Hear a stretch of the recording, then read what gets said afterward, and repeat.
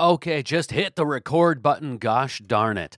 I had a super long winded intro for this particular podcast, all recorded, ready to go. And I just said, scrap it. Let's just do it. Let's just go to Dave 42. So I've got this guy, this character, this amazing person who has come into my life, come into my small group of truth seekers' life.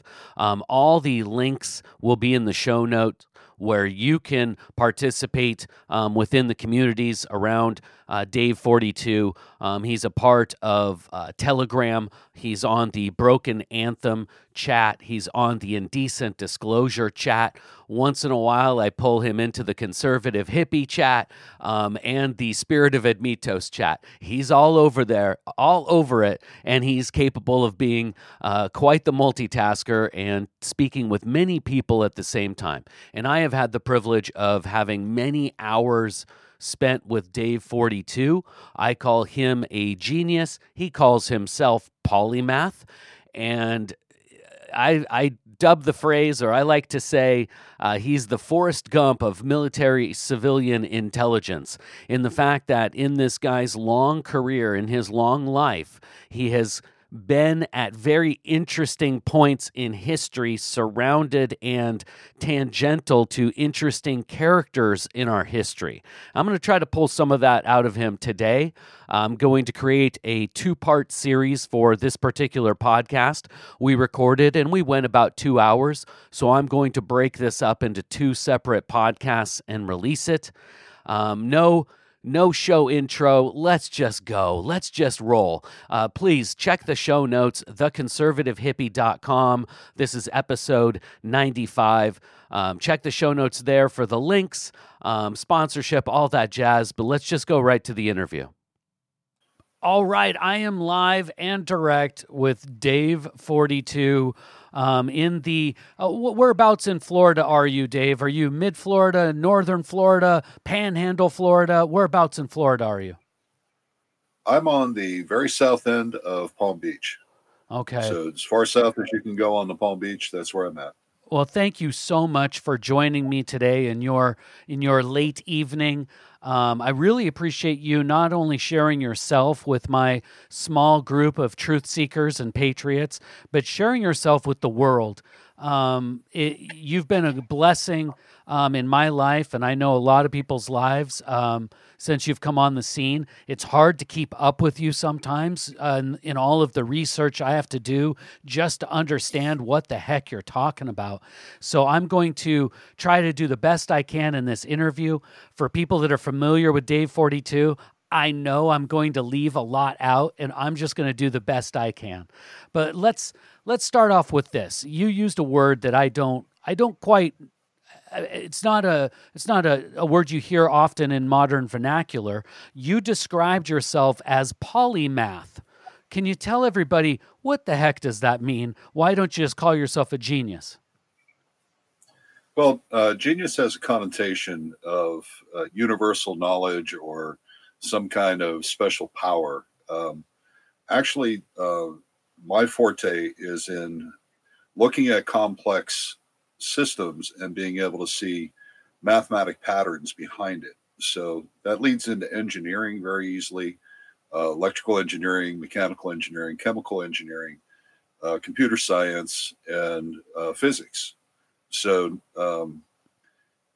one of the advantages I have, I'm not a photographic memory. I can read something, retain about 85% of it. If I concentrate real hard, I can remember the page numbers and the paragraph location, but not the actual context of the paragraph. I have to go back and read it sometimes.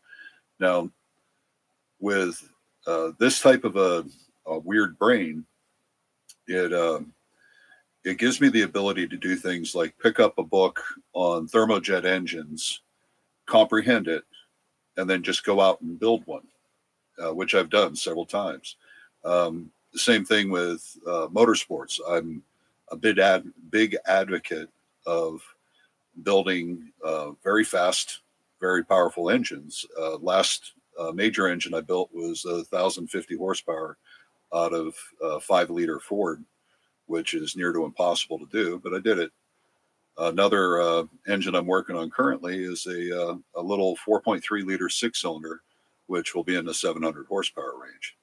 So it's the understanding of the thermodynamics, the mechanical stresses, and just inherently knowing when I read something, I pick up on the experience of the writer. So it's very cool because it's almost like prescient in that one of the fun things is that I'm acoustically oriented as well. So I'm able to listen to the sound of a mechanical device, visualize in my head what is happening in that mechanical device, and find flaws in it in that way. And that's kind of it. I understand what I'm doing. I can see what's wrong. And that makes any sense to anybody? So it's given me a unique opportunity in that I can understand very complex systems, and I pick up contracts, basically consulting type contracts to solve issues. They may be personnel issues, they may be technical issues, they may be procedural issues. I've done a lot of work for a lot of companies doing this over the years. Now let me go back very far in history. We've talked about your youth, and basically you pointed out that you were selected at a very young age and almost thrown into this special schooling, the special testing. Can you explain how that came about? Sure. I was a misfit. Got into fights with other kids all the time. They kept pushing me forward in school. They would check, and I had figured out what was going on. So starting in preschool, they jumped me to first grade. And then in first grade, 3 months in, they jumped me to third grade. And I was a big kid. I was unusually large for my age. So I was the same size as third graders, but emotionally, I was still a kindergartner. I was not emotionally mature. So kids would pick on me and I would swing. It was just basically I was getting in fights all the time. So somebody had the wise idea to figure out if I was retarded. In fact, they figured that I was retarded. This is how things went back then. They went ahead and gave me IQ tests. And after the sixth session, I realized that they were testing me way beyond what normal stuff was. So at that time, I had a 10th grade reading level. And they went ahead and called a school in Philadelphia and arranged for me to attend that school. And that was from the Archdiocese of Philadelphia, Catholic school. And I went off to school there. Now, a sister noticed that I had an aptitude for mathematics, and she was friends with a doctor who was running the polio vaccine record keeping over at Wistar Institute, Penn State. And they had a computer then. This is 1968. So when I say computer, we're talking about a DEC, a very, very old machine. Didn't even have a hard drive. It still had a magnetic array, and it had mercury tubes for memory. Very old-fashioned stuff, 1950s type stuff. Now, I got 2 hours a week at 6 years old on that machine to learn the principles behind it and to learn the mathematics. I got to sit in on all the classes and everything. And by the time I was 14 years old, I had finished all of the curriculum that the Archdiocese had to offer. And I was too young to be ordained as a priest. So they basically jettisoned me. And I had to return back to where my father had moved to, which was in Pittsburgh. And after a couple days, he got pissed off at me and threw me out of the house. And I was a wise ass kid. I wasn't, by no means was it his fault. I mean, I was literally a wild kid. Yeah, I can imagine a lot of young males go through that stage where they think they know everything. Imagine knowing everything and still being emotionally immature, and it must have coupled and doubled on top of it. You must have had quite an attitude. Oh, yeah, and I was going through puberty, so I was really into girls, and ended up I went over to Jones and Laughlin. I had a little bit of money in the bank and was able to enroll at Carnegie Mellon. After the first semester, I was actually broke. So working at the steel mill, I worked midnight to 8.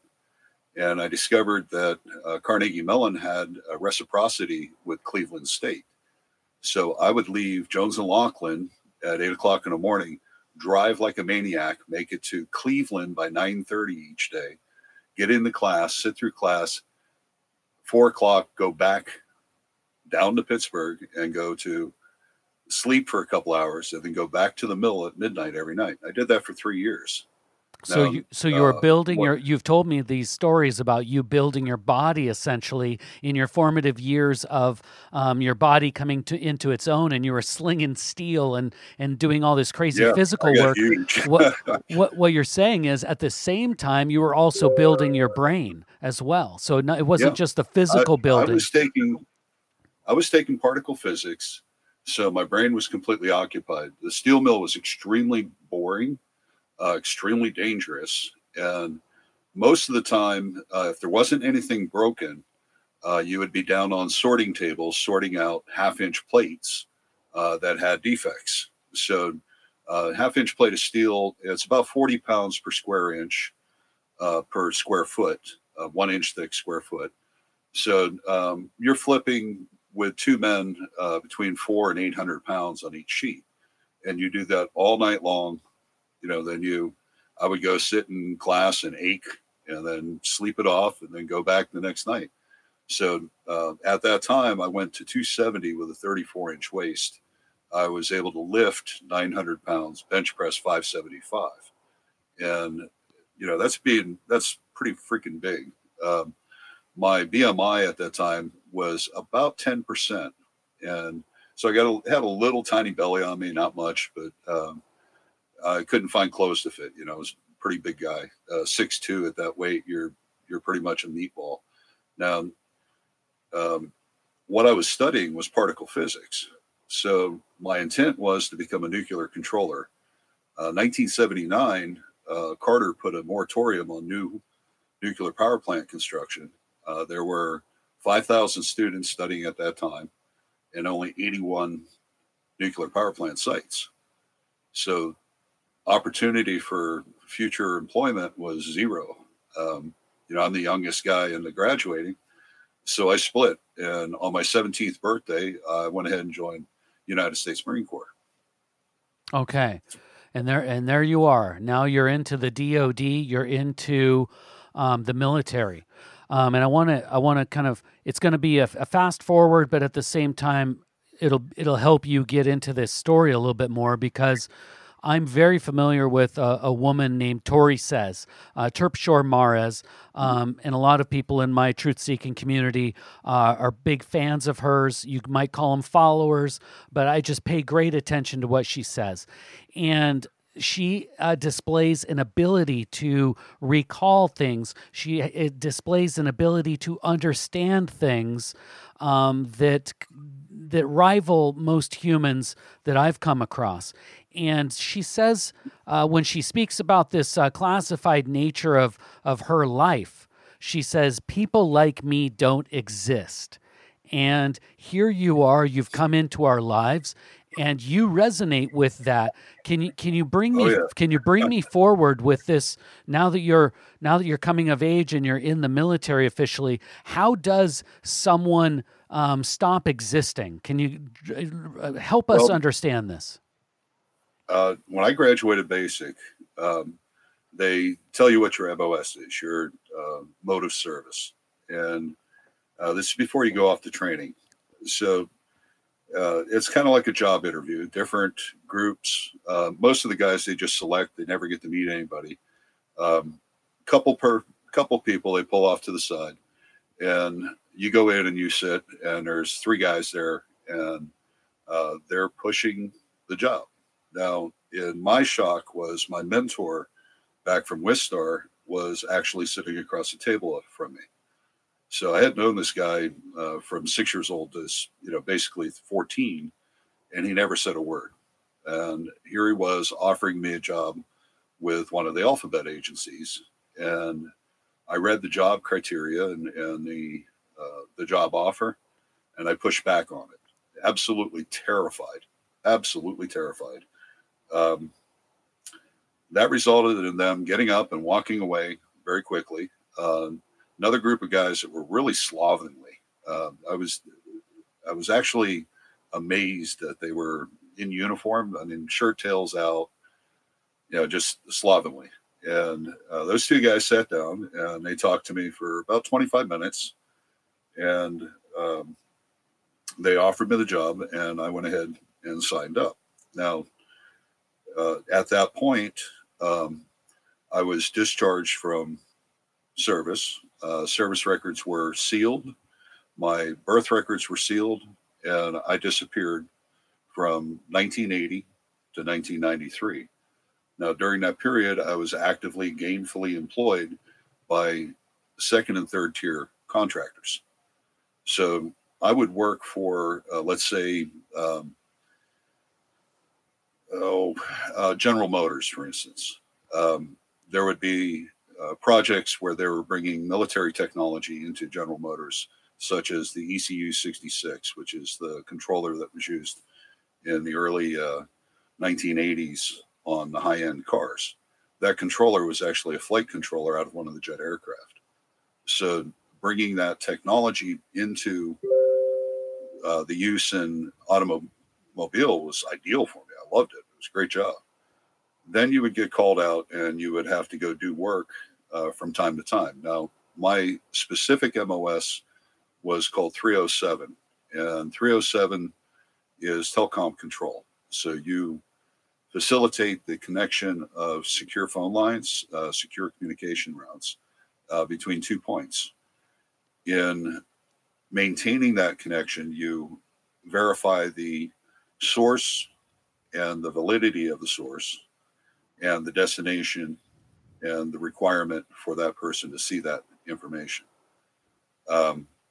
Kind of a weird job. Spent first 3 years in Virginia at a place called Greenbrier Hotel. It was one of the quote TV repairmen, and I watched loop length on telecom lines between Congress and facilities in the United States. And really super boring job, fun place, super boring job. But I would get sent out different places over the years. Now, I did work in Central and South America. Some of the work that I did was in assisting the mining of Managua Bay during the conflict with Nicaragua.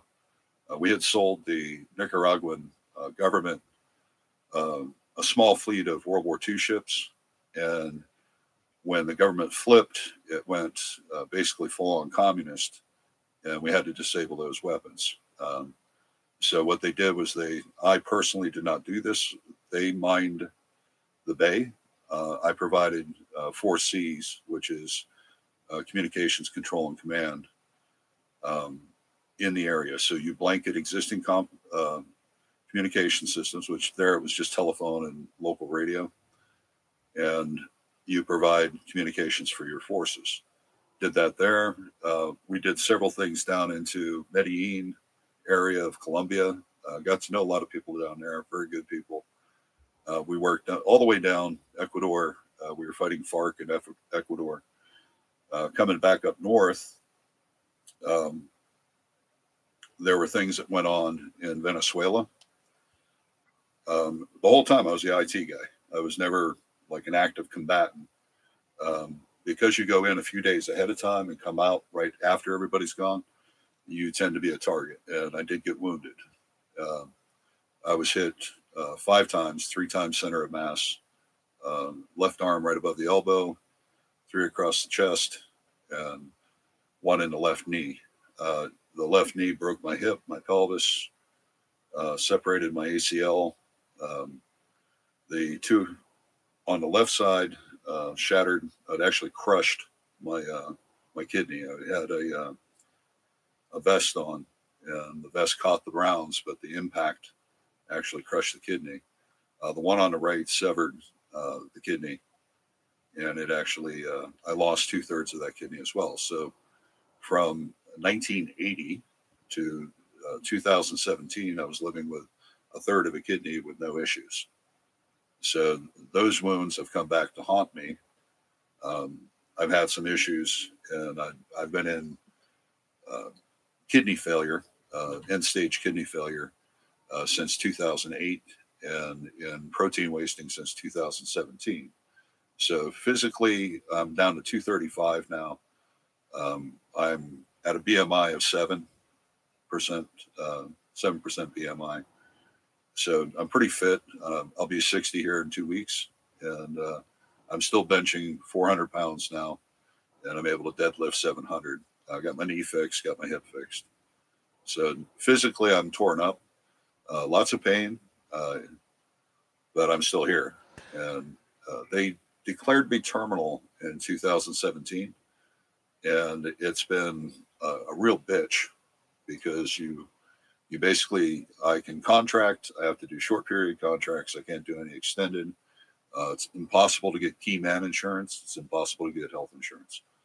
So that brings me up to. It's very interesting, and I want to go back to that. People like me don't exist, because we've talked an awful lot, so I know some of the background behind some of these stories. For example, you didn't mention the hunt for Pablo Escobar, and you were an IT guy in charge of communications in that big event. It was either I can't remember. I mentioned the Medellin and the Colombian. What was going on down there is that you had a group of fairly well-off families that decided that farming wasn't going to be their mainstay, and that export of cocaine to the United States would be their mainstay. And there were willing recipients here in the United States. I won't go into all the names. Everybody knows, the people that were involved in that. From that end, the Colombian government actually desired to stop it because it was causing a loss of control of the government. In other words, the government wasn't able to tell these people to do anything or to maintain the safety and security of the people in the town. They were out of control, literally out of control. So a lot of the smugglers were revolutionaries, the Che Guevara types, and you had Sandinistas coming up through there. It was a real mess. So for the United States, the interest was in preventing the Soviet incursion through the Sandinistas and through the indigenous communists that had been Marxist trained from Cuba through the Che Guevara's network that was down there. And that's FARC and FARQ. I don't know if people are aware of that or not. But yes, we had some nasty people down there. Now, I provided communications so that they were able to circumvent their monitoring and also pinpoint where he would be at specific times, so that they were able to gain enough evidence to get warrant in Colombia and to actually prosecute that warrant. And they did so successfully, and they took the guy out. It was a hell of a firefight, running from rooftop to rooftop. It could have been handled better, in my opinion, but it was necessary for how many people were on the payroll in Medellin and how many people throughout Colombia were compromised by it. Now, for the United States, the interest was that this was a facilitator of many leftist and Marxist organizations here in the United States. That money was being used by agencies here, compromised people here, and it was being used for nefarious purposes. And it was a shitload of money. Yeah. Yeah, and if anybody wants to read, I lived through that. There was an interesting book I read. I believe the title of it is Killing Pablo, which discusses kind of the communications that Dave is talking about, and the hunt that went on for Pablo Escobar. But what I didn't really get into is the people like me don't exist. And you've told me stories before about how you were almost forced into this lifestyle, this second and third tier contractor lifestyle, because you had your identity. Have no identity. Yeah, you literally. I did not have a driver's license, a bank account, anything until September of 1993. Now, living, you're getting a paycheck, right? You go over to the cash office, you get the cash, you're fine. Okay. But any transport, back then you could get on a plane without having even any identification whatsoever. You could just, buy a ticket and fly. Um, Driving from state to state, I would get pulled over, arrested, taken in. I would give them access. They would call, and I would get released. And thank you. Go on your way. No record. So that aspect of it kind of really sucked. I had one incident that was kind of terrifying to me. I had a toolbox in the back of a pickup truck, and toolbox fell out, and the person who hit the toolbox was a dispatch for the sheriff on her way to work, and she was driving her brand new car, and it totaled her car, and she was injured. Now, I showed up to court figuring, I'm going to jail for this. I had no driver's license, no insurance, nothing.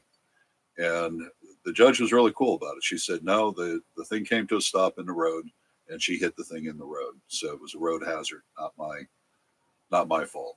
Okay. So at that point, I had already met my wife, and we had purchased a house together, and we were living together. And she demanded that before we got married, I got my driver's license, got my identity. So that's where I came out of it. But working for companies like Motorola or Panda or any of the smaller little companies, there are hundreds of small companies in areas where there's work going on, military work going on, that supply those access points. So you kind of bounce from place to place as your expertise is needed. One of the cool things was half my paycheck came from DARPA, so it was easy to get jobs.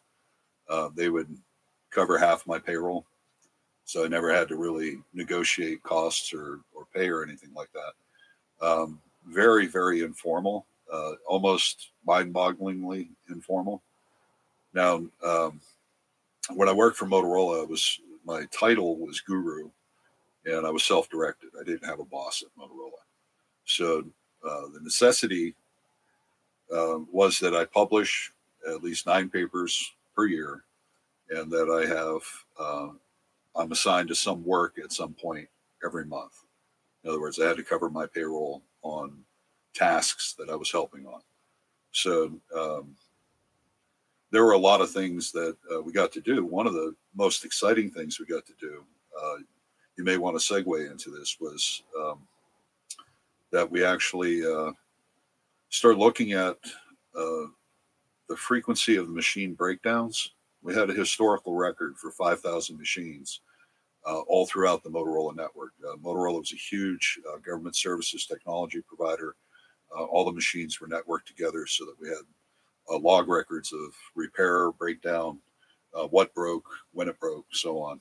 And I was looking at those records, looking to see if there was some way to improve the downtime, and found that I could see a pattern. And seeing the rhythmic patterns of machine failures, I was able to write a little piece of software that predicted the trend. So you would have, think of it like a biorhythm or a sinusoidal wave of when a machine part would wear out or break. And you could plot that out into the future and predict when there would be a failure point at some point in the future. Now, I organized an automated system to order parts of the parts that were expected to break. And this caused a shitstorm because we were doing government contracts, and they suspected I was sabotaging machines because I knew what parts would break before they broke. So, yeah, it was not pleasant. So 3 months of intense, investigation, everybody looking at everything I'd ever done. And What they came up with was that, yeah, I was actually predicting when shit would fail scientifically and actuarially. And um, they threw that over to something called Total Informational Awareness. It was a new group under Computer Incident Advisory Council. Computer Incident Advisory Council was part of the Department of Energy's strategic network system, connected all the colleges and so on and so forth. Now, this was a windfall for me because back at Wistar, I had sat in on the communications back in 68 through 74 when they were setting up Milnet and ARPANET. So I got to sit in and listen to the lectures. Paul Barron from RAND, Karen, the woman who actually wrote TCP/IP, she was the lead developer on it. And a lot of people don't know there's a lot of stuff inside of TCP/IP that's simply unused.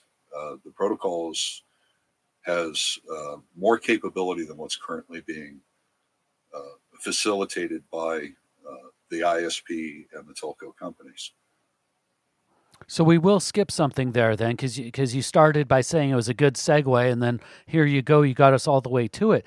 One of the things that you talk about in these discussions we have on Telegram, usually on the Indecent Disclosure channel, my friend Emily Johnson's channel, and you talk about these future systems. We're always talking about building parallel systems, just the dangers that we're having these days and the need to build parallel structures alongside the corrupt system that is established right now.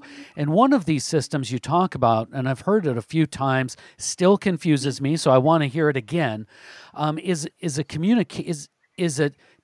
a way to use technology and communications between each other. You're saying that we can build something on top of what exists that isn't used now. Is that what you were just referring to? Can you explain this top level system that we'll be able to use that exists now, but it's not in use and they can't get rid of it because then they'd have to burn their own system? Help us understand this a little bit better. Sure. There were three message routing protocols that were actually embedded into TCP/IP: Transfer Connect Protocol, Internet Protocol. The one of the protocols actually was designed in the case that the internet had been taken over by a foreign aggressor or a domestic despotism.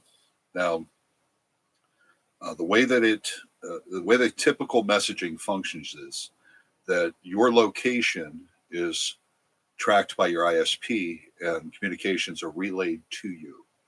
Now, that gives the ISP a tremendous amount of power because it can curtail the communications coming to you. It can censor your communications go out. It can do inline injection into your communications. So you can go to a website and content on that website is not coming from the author of the website, but from someone in the middle. Most of the fraud, most of the stuff that's going on the internet is being facilitated by this first type of messaging. The reason why that first type of messaging became so popular was in the minds of the telco providers, they were set up to bill per minute.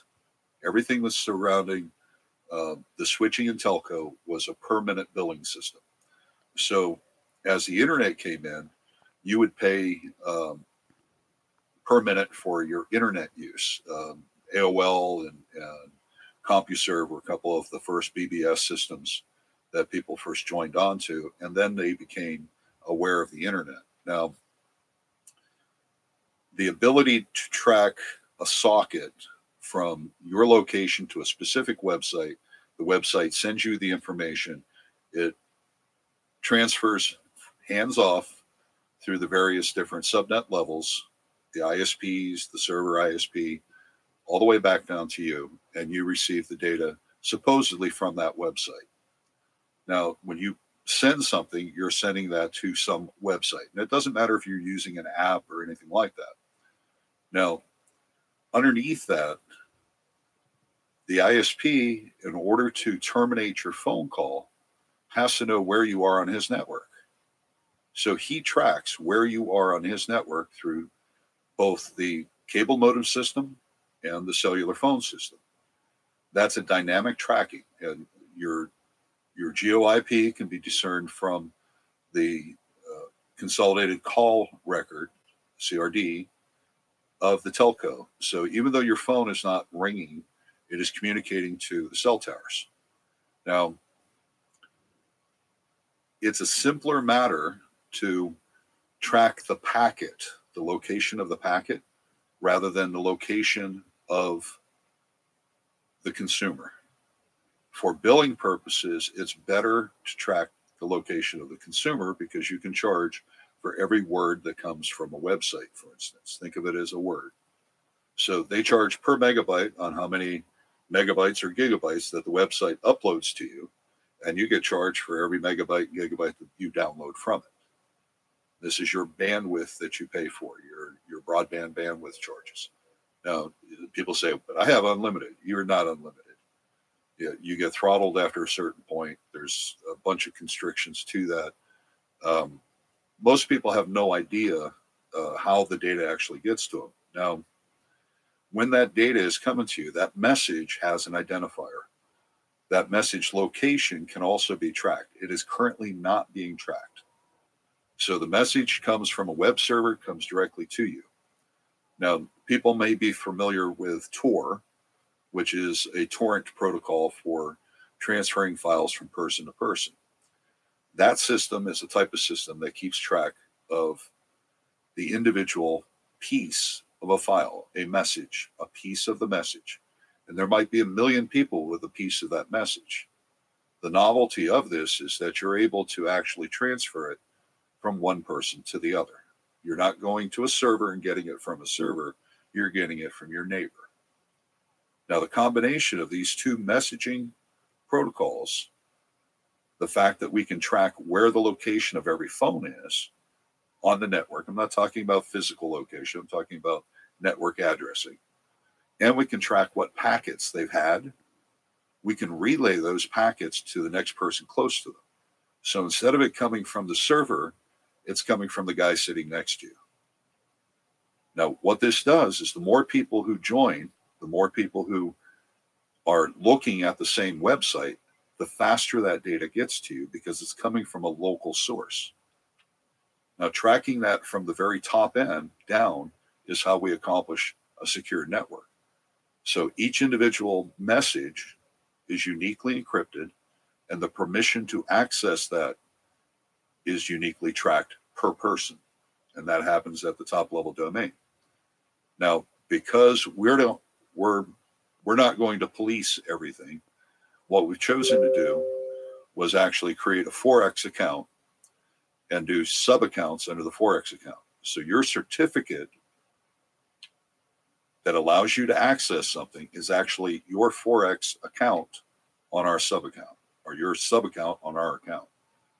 So in the event that somebody steals from you, takes data from you, does something unsavory or unwanted, it becomes a local crime and a federal crime. So we don't have to prosecute it.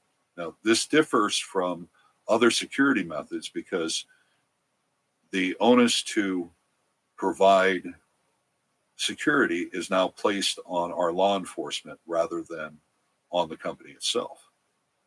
So in our situation, we're able to allow that account to be used for commerce. So you're able to trade on the same level as a bank trades. You're able to create securities, create bonds, do all the things that a bank normally does or a stockbroker normally does. We're in a private membership. You can sell between each other, no problem. It's not a fair market value because it's a closed market. It's a private membership. So transactions are not taxable. You're not using U.S. currency. You're not using foreign currencies. The Forex exchange does a settlement coming in and out. So if you have an account balance in your account, you're able to go to the grocery store, scan a QRP or use your debit card and buy groceries with it. You're also able to buy tires in Vietnam and have them shipped over here at a fraction of the cost, or buy products from India, clove oil from India, or any other country on the earth, and you're able to sell your products and services to any other country on earth. Okay. So this creates. Okay, Go so ahead. let me interrupt because I sense I've got to interrupt for the audience, and I've heard this and I've talked to you, so I'm understanding the concepts a little better. But we went from a communications platform, and you're doing a really good job of explaining that.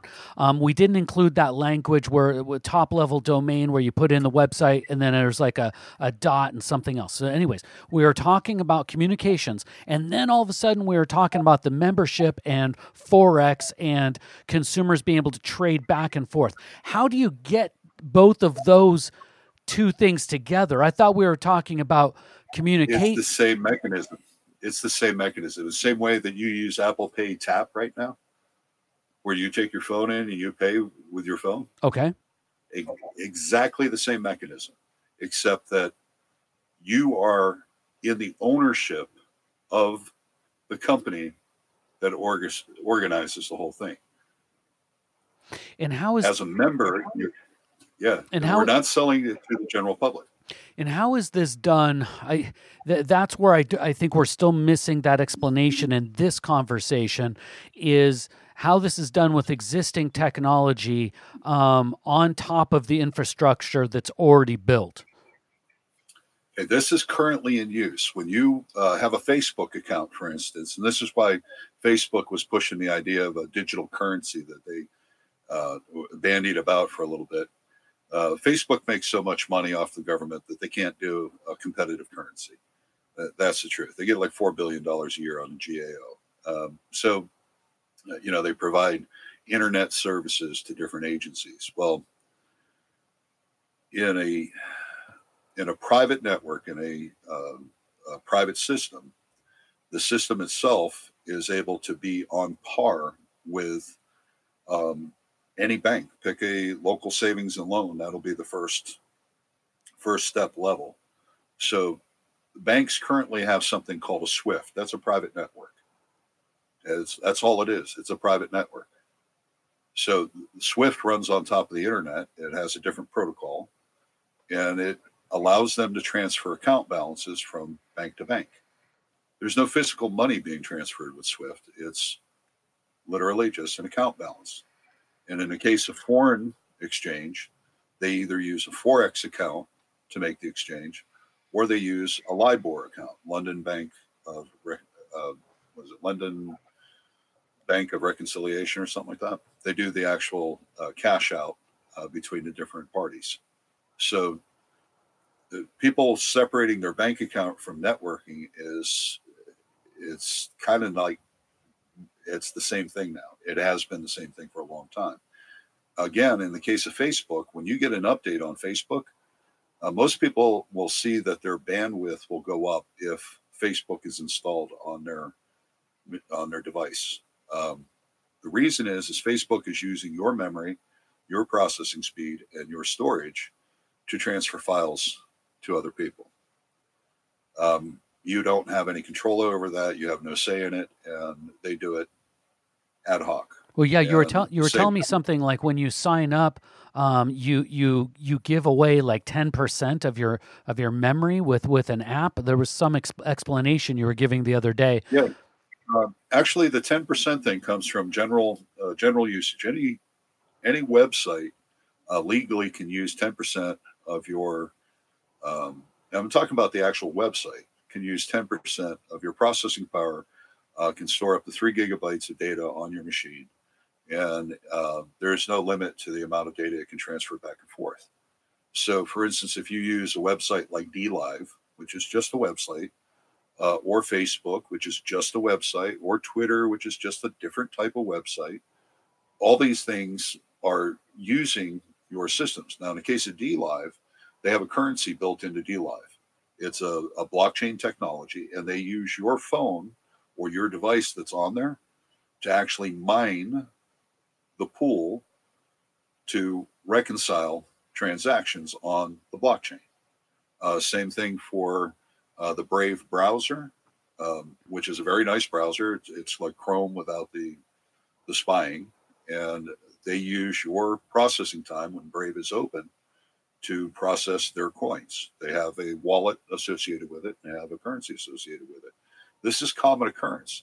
The problem is that it's not public. It's being done behind your back with your energy and your cost without your benefit. And what we're doing is actually flipping that so that you have the benefit. You are the recipient of the big dollar, so to speak. Yeah, it's very communal. It's a very hippie concept. I'm down with it. Like where I give. I've never been called a hippie. I give my 10%, but I also enjoy the benefits of the 10% as well. You know, we're all in this together. Right. Well, I tell you, it's the wonderful thing about this is that we're not using a blockchain technology. Blockchain. My experience with blockchain was that we wrote. When I say we, it was a group of 40 of us met up in Miami, and we helped in the early stages of developing exchange software for the current exchanges around the world using blockchain and the pooling software. Now, my contribution was the fail to band module for the pooling software, so that if you have somebody trying to do a DDoS, it will distributed denial of service.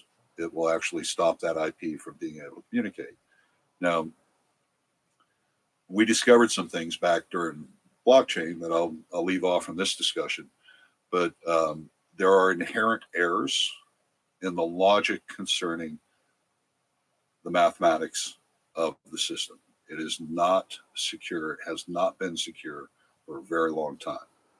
Now, the investors who were involved in it were very much nefarious types. They were primarily offshore casinos looking for a way to be able to pay their customers, and adult content sites looking for a way to collect when they could not collect on normal billing here in the United States. So, plus you had guys that were doing things like Silk Road and things like that. Those were, people say dark web. Well, dark web is just a protocol.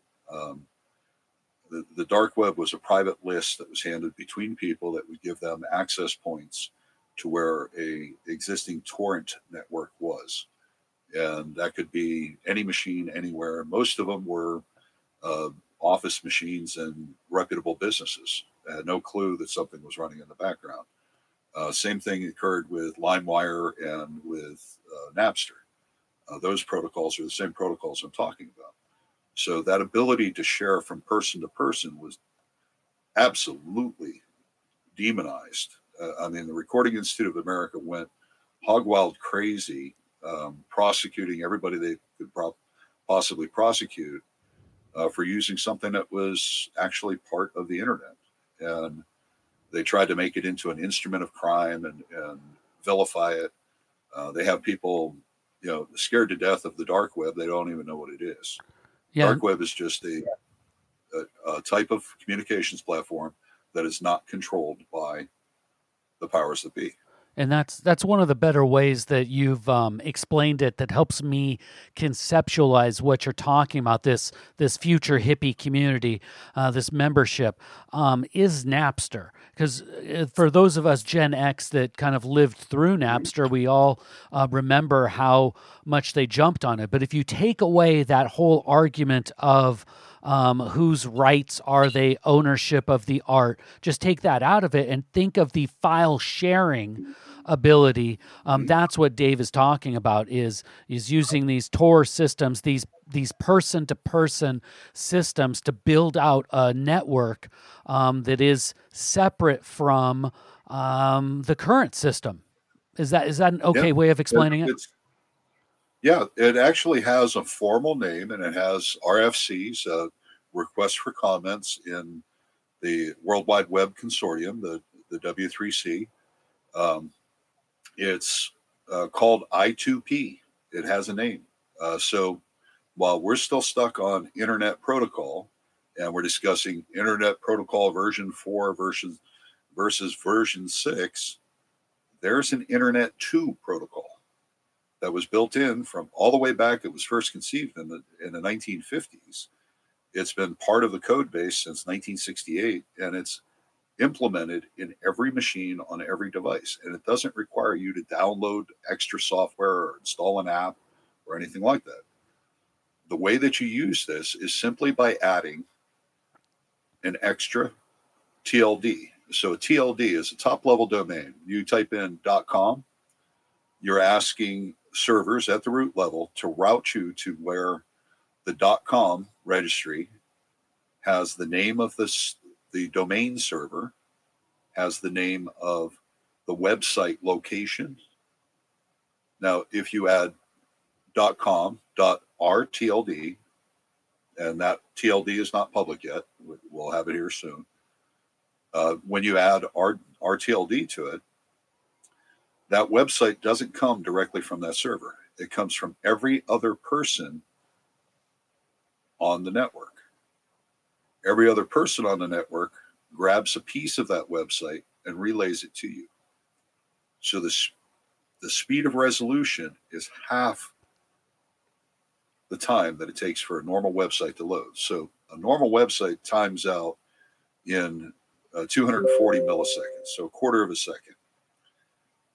When we did testing on this with 300,000 users, we saw the maximum time was 128 milliseconds. So literally an eighth of a second for a website to load. Now, this also enables us, something that's unknown about blockchain technologies, is that when you're dealing with an exchange, you're dealing with somebody who is loaning you the money and then making the adjustment on your ledger entry in the blockchain. Now, that time that it takes for that entry to reconcile might be a day, it might be a month. The more people that have Bitcoins or any blockchain, the longer it takes to reconcile a change to the ledger. Now, we avoided that whole encrypted ledger thing. We have a public ledger that's broadcast. It's continuously loop broadcast. Your identity is protected. Each transaction, you have a unique identifier, and only you have that identifier. So reconciliation takes 4 milliseconds. Update to the ledger takes 128 milliseconds. So there's no need for a third party to loan you money to do. You become the exchange. So each and every person, and this was what our original intent was in 2007 with the exchange software for blockchain, was to create a circumstance where everyone was their own exchange. Everyone had their own coin, not one coin to replace the US dollar. That became what it is now, is this idea of an alternate same thing that everybody else is doing. We intended for everybody to have the ability to generate their own store of value and to generate their own trading mechanism. And unfortunately, the funders of the system had intent that was not congruent with what our intents were originally. So there was a large group of us who walked away from it in 2013. At the time, we were making 36 coins per day. So 36 Bitcoins per day. And all that money was cashed out. We all took our money and went our separate ways. Are you? How are you doing? Hanging with me? Well, I just realized we've got so many cool things to talk about. I really appreciate you sharing your time with us. How's your voice? How are you doing? An hour in. I'm fine. Okay, I can go as long as you need. Okay, great. And you can cut and paste and do whatever you want here. Well, what we kind of skipped past when we were talking about people like me don't exist. And isn't it amazing, as much as we've talked, and let me ask you this.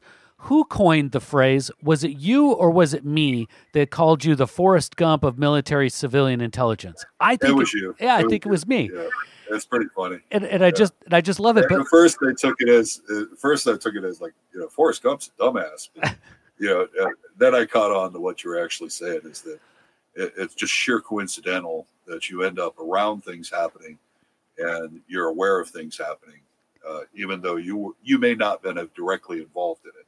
Yeah, kind of like the whole paranoia thing, you know. It's just weird that we've been going an hour and we haven't even talked about some of the coincidental moments in history that you've been a part of. But let's keep going. One thing that I don't know that I'm interested in, you shared a patch with me recently via DM.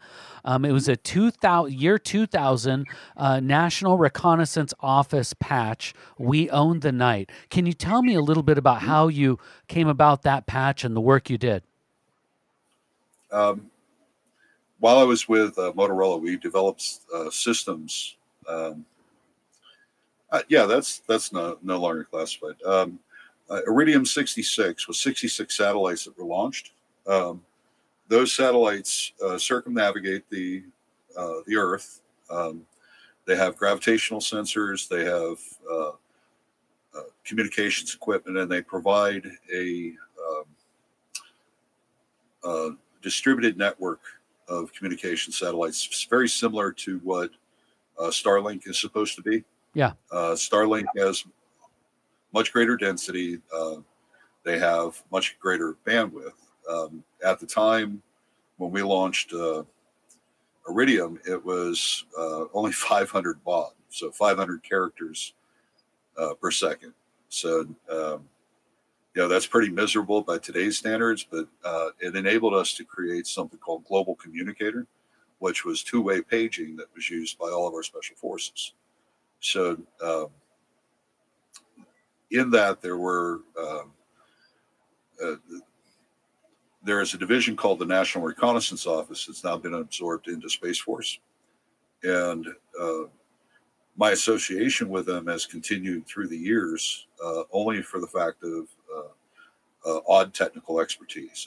There are some things that I know about that I can do that most people struggle with. So, and I demonstrate them, from time to time, and show people what to do when it's appropriate. Now, these are not, spy versus spy stuff. It's literally like understanding how D-channel communications work on cellular networks and how the upper layer, if you think of a sphere going out from an antenna, that sphere extends out into space, and cellular communications on the ground ignore the altitude. You can falsify the altitude, use connection into space, just as an example of how to facilitate things.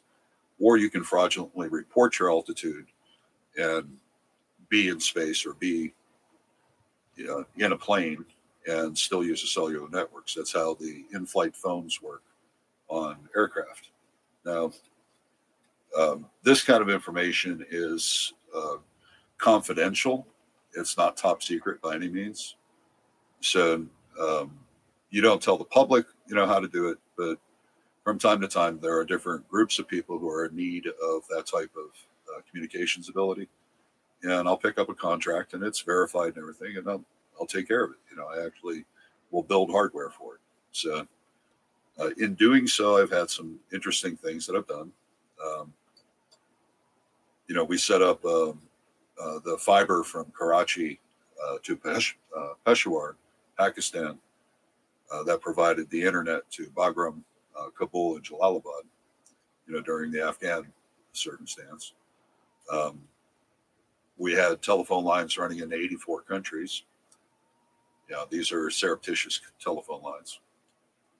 So the satellite part of it, I'm not sure how much of Hermes 2 is public, but we did work on Hermes 2.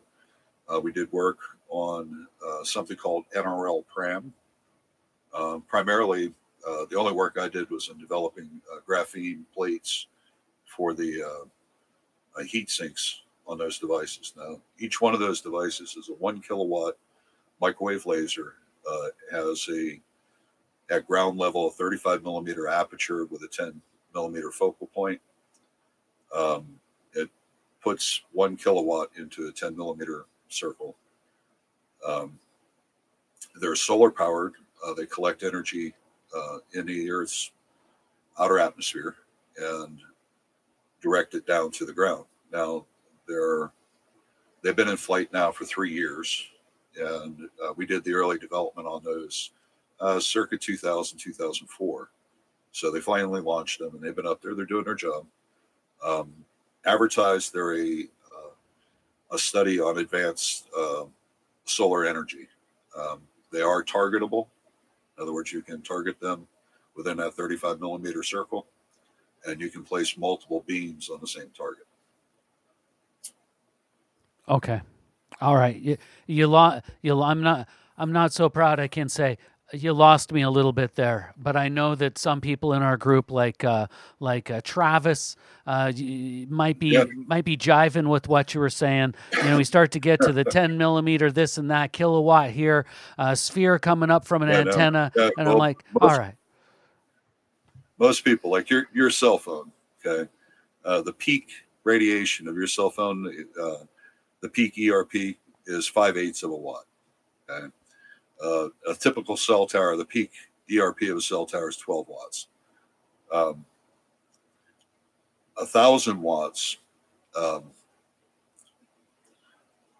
me do it this way. It's easier to explain the technology. In recent times, you'll see photographs of telescopes showing pictures of the night sky, in which you'll see 3 or more red LED, looks like a laser pointer type beams going up from the telescope.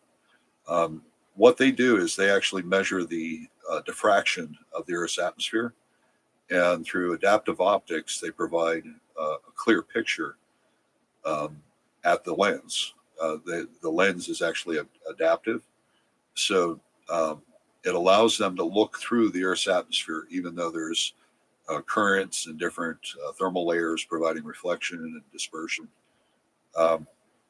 From space, these devices are able to do the same thing. The cone beam actually reflects the load back to the emitter, and then the emitter is able to send a modified beam down through that cone to hit the target. Now, the goal of this is to use the heat coming off from it to run conventional boiler assemblies, just like you have a solar collector for like the Mojave 1 or Mojave 2 solar farms. So you'll have a black body someplace that you're shining a microwave beam on to heat it up, and use that heat to generate steam, the steam to generate electricity or process heat for manufacturing or anything like that. And it's a really great idea because insulation, that's not insulation, but insolation, outside of the Earth's atmosphere is about 1.3 kilowatt per square meter. So you have quite a bit of energy up there available, and that is a good use of solar energy. Coming down through the atmosphere, there's a lensing effect because of the water in the atmosphere, where you're only getting about 7% of the energy that's available in orbit. So solar cells work great when in orbit. On the ground, they work like they're useless, basically, in my opinion. Yeah, to me, it sounded like you were talking about an amazing technology that could be used for energy, but then it also sounded like you were talking about a direct energy weapon. It has that capability. Yeah. Okay. All right. Let's try to move along. There's just so you know, that's public. Anybody can look up Navy Research Laboratories, PRAM, PRAM, and they have monthly and quarterly announcements and everything about it. It's actually a pretty cool project those guys are running. And like I said, all I did was heat sink. And like he said, all he did was heat sink. What an amazing character this guy is. Amazing life. So happy he joined me in the Smokin' Jays podcast studio. We are going to release part 2 very soon. We get a little more ethereal, a little more into the woods on part 2. As always, this show, myself, my company is Smokin' Jays. So this sponsored, it's all self-funded. That is me. So if you are a midnight toker, a smoker in the truth-seeking community, head on over to smokinjays.com. Use coupon code HIPPIE, HIPPIE, and you get 15% off your order. Again, that's my company. This isn't a grift. I'm not a patriot. I am a patriot, and there's no harm in advertising my own company of 24 years. So again, if you're buying your smoking supplies from somebody else, hey, why not buy them from a fellow patriot, fellow truth seeker? Head on over to smokinjays.com. All right. Part 2 of Dave 42, my interview with him coming up. Again, you can go to the show notes and find links to where you can interact. You can be a part of the communities that Dave has come into.